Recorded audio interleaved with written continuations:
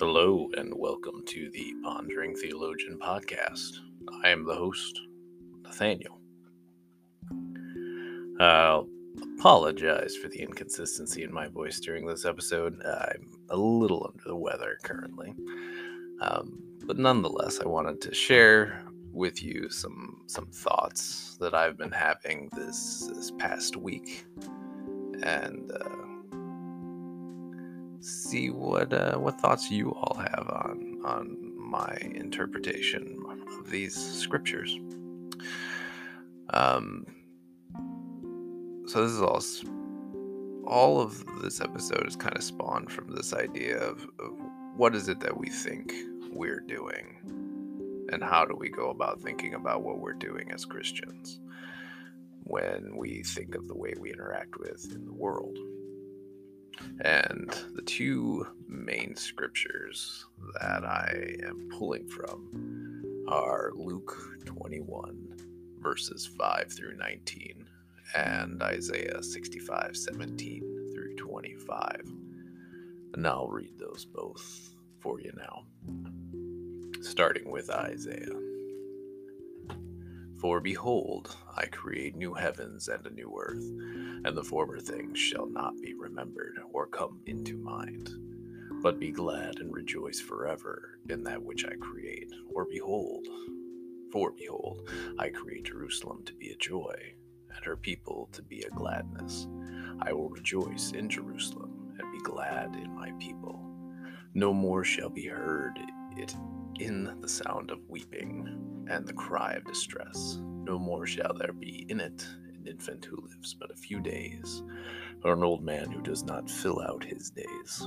For the young man shall die 100 years old, and the sinner 100 years old shall be accursed. They shall build houses and inhabit them. They shall plant vineyards and eat their fruit. They shall not build and another inhabit. They shall not plant and another eat. For like the days of a tree shall the days of my people be. And my chosen shall long enjoy the works of their hands. They shall not labor in vain or bear children for calamity. For they shall be the offspring of the blessed of the Lord, and their descendants with them. Before they call, I will answer. While they are yet speaking, I will hear. The wolf and the lamb shall graze together. The lion shall eat straw like the ox, and dust shall be the serpent's food. They shall not hurt or destroy in all my holy mountain, says the Lord. And now from Luke 21, 5 through 19. And while some were speaking of the temple, how it was adorned with noble stones and offerings, he said, As for these things that you see, these days will come, where there will not be left here one stone upon the other that will not be thrown down. And they asked him, Teacher, when will these things be? And what will be the sign when these things are to take place? And he said, See that you are not led astray, for many will come in my name, saying, I am he, and the time is at hand. Do not go after them. And when you hear of wars and tumults, do not be terrified, for these things must take place first, but the end will not come at once. Then he said to them, Nations will rise against nation, and kingdoms against kingdom. There will be great earthquakes, and in various places famines and pestilence, and there will be terrors and great signs from heaven. But before all this, they will lay their hands on you and persecute you, delivering you up to the synagogues and prisons, and you will be brought before kings and governors for my name's sake. This will be your opportunity to bear witness. Settle it of your adversaries, or settle it, therefore, in your minds, not to meditate beforehand how to answer. For I will give you a mouth and wisdom which none of your adversaries will be able to withstand or contradict. You will be delivered up even by parents and siblings, and relatives and friends, and some of you will be put to death. You will be hated by all for my name's sake, but not a hair of your head will perish. By your endurance, you will gain your lives. Friends, this week has been a long week. And in fact, this year has been a long year. From all the busyness of this world, there have been some questions floating around in my mind, of which the first is when we as Christians think of our life, what is it that comes to mind? What is it that we are meant to do? What is it that we are building towards? What are we striving for? What are we here for? What is the point of this life? And I know that these are some deep questions. In part, the scriptures that I just read, however, seem to be addressing these type of questions in some part. In fact, if you listen to the words of the gospel reading I just read, you might just hear what sounds like Jesus describing a summary of the last couple of years of world history. And he said, "Beware that you are not led astray, for many will come in my name and say, 'I am he,' and 'the time is near.' Do not go after them.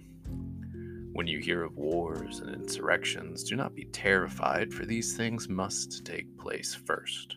But the end will not follow immediately." Then he said to them, "Nation will rise against nation, and kingdom against kingdom. There will be great earthquakes, and in various places famines and plagues, and there will be dreadful portions and great signs from heaven.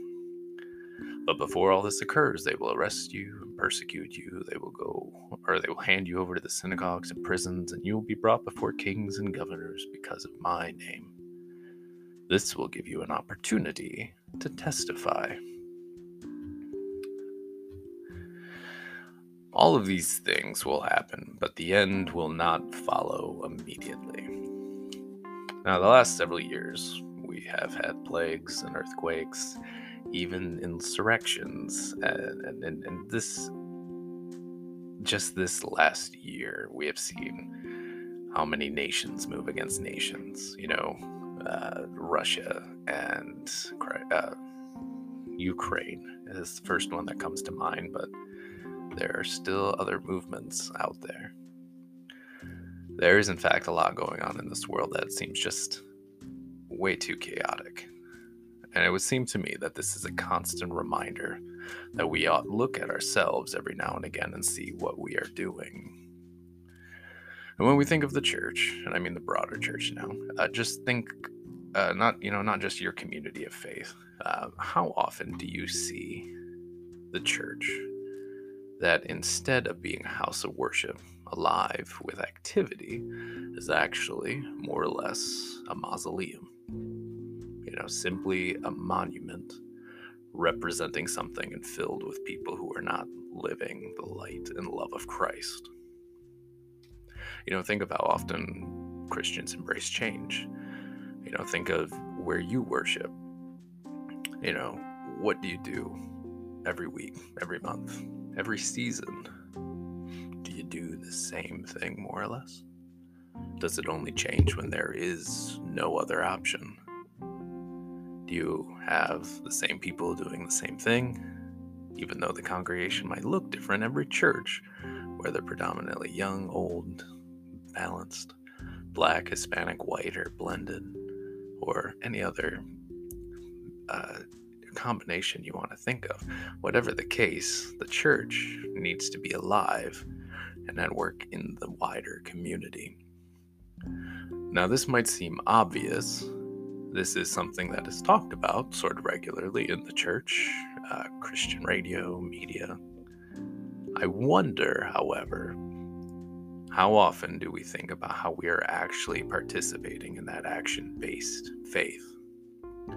How much of what we do in the church do we identify as a Christian thing to do, or we think of ourselves as Christian, but when it comes to going out into the world and being Christ-like, you know what the name Christian means, it looks like very little action other than what it is that we want or deem important. Part of being a Christian is that right up to the point of death, to the point of moving from this life to the next, is living out and action-based faith.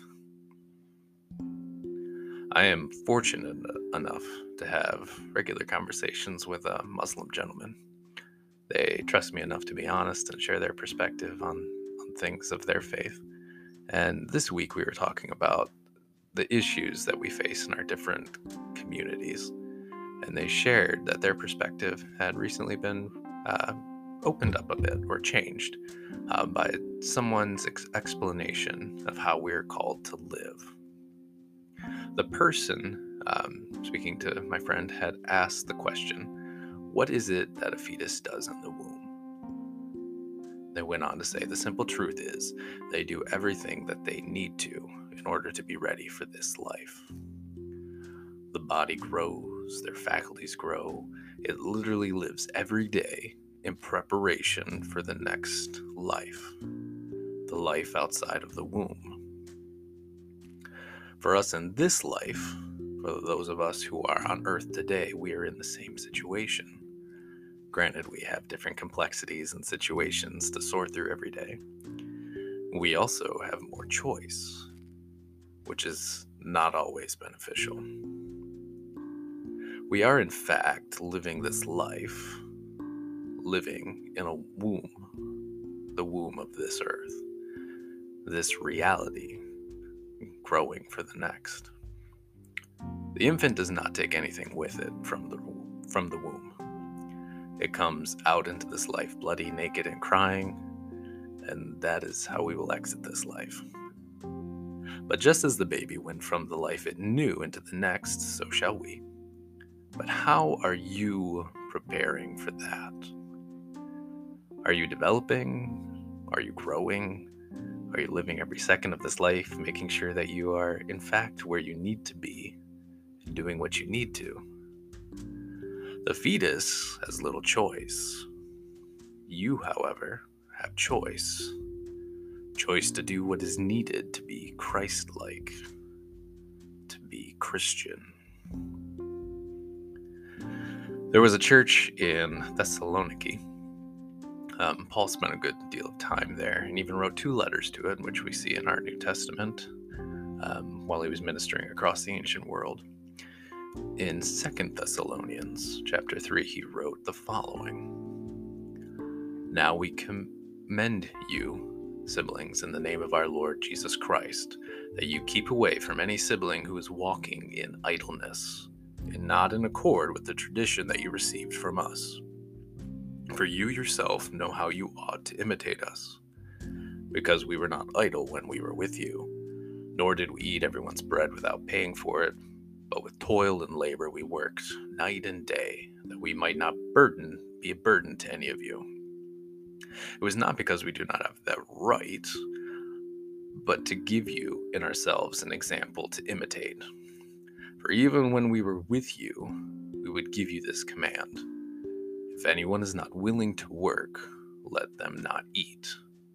For we hear that some among you walk in idleness, not busy at work, but busybodies. Now such persons we command and encourage in the Lord Jesus Christ to do their work quietly and to earn their own living. As for you siblings, do not grow weary in doing good. Now, some might take this as admonishment to anyone who cannot work and apply it to going and getting a job, and that's simply not what this means.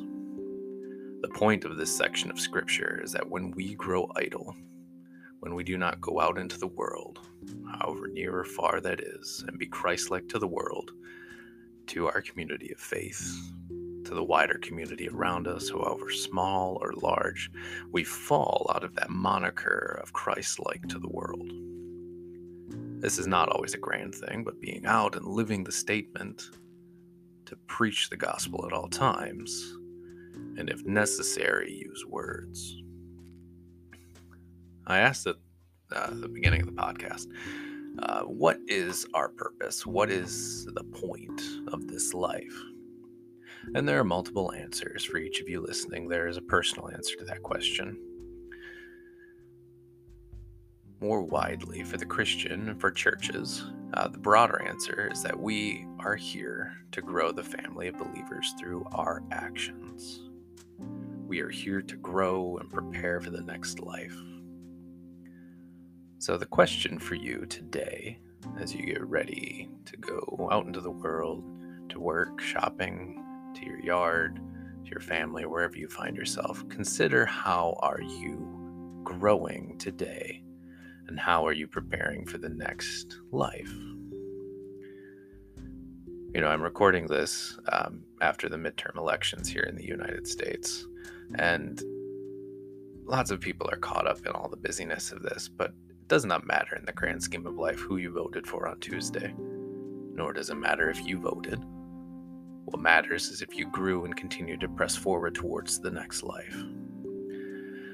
It does not matter where you go to church, as long as you participate in making it a vibrant member of the community to show the love of God. It does not matter if you have a Christmas pageant, Lenten service, or even a regular church service, if you are living a life that leaves a wake of Christ-like love and community where you go. The church, before it became what it is today, was simply a community that cared for all those around it, who made sure everyone was fed, made sure they had shelter, made sure they were cared for. It was a community that was alive with Christ-like love and Christ-like action. The further challenge for you all today is to really ask yourself, where are you outliving that Christian life? Where are you taking Christ-like love to the community? And a Sunday service doesn't count. Where are you living into that call to take Christ to the ends of the earth?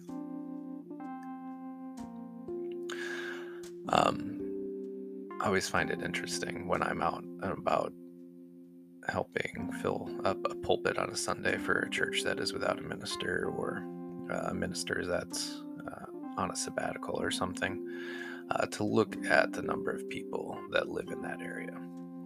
The place I was at this past Sunday, they have just under 2,500 people in the village, and there is roughly 30 people in the church on a Sunday, and the number is very starkly different of how many people are in that church versus how many people are in that community. But I asked them, how are you, this church, to bring the light of Christ to this community, to all those people? And the startling reality for some people is that it doesn't take money to do. That doesn't take affluence. That doesn't take a lot of things. And it does not mean you have to convert the people of the community or even bring them into the church building to show them the love of Christ, to be the light of Christ in the world. All that requires is some action, participation, and going outside the doors of the church. So where are you living that Christ-like example in your community? Where are you being like the old the church of the New Testament, living that Christ-like example in your community? Is your church just a building where some people go? Or is it the light of Christ outside the doors? And as always, don't wait till tomorrow to ponder the question, and don't dismiss it. How you prepare in this life up to the moment you leave it will affect the next. I'm going to call it there for today. As always, I'd love to hear what your thoughts on this episode are. What are your thoughts on the scriptures, on what I've said? As well as I'd love to hear if anything you thought of previous episodes or something you'd like to hear in a future episode. Down in the show notes is all the contact for the podcast. You can reach out on social media, go over to our website and comment on an episode over there, or you can send me an email. As always, I hope that you are doing well.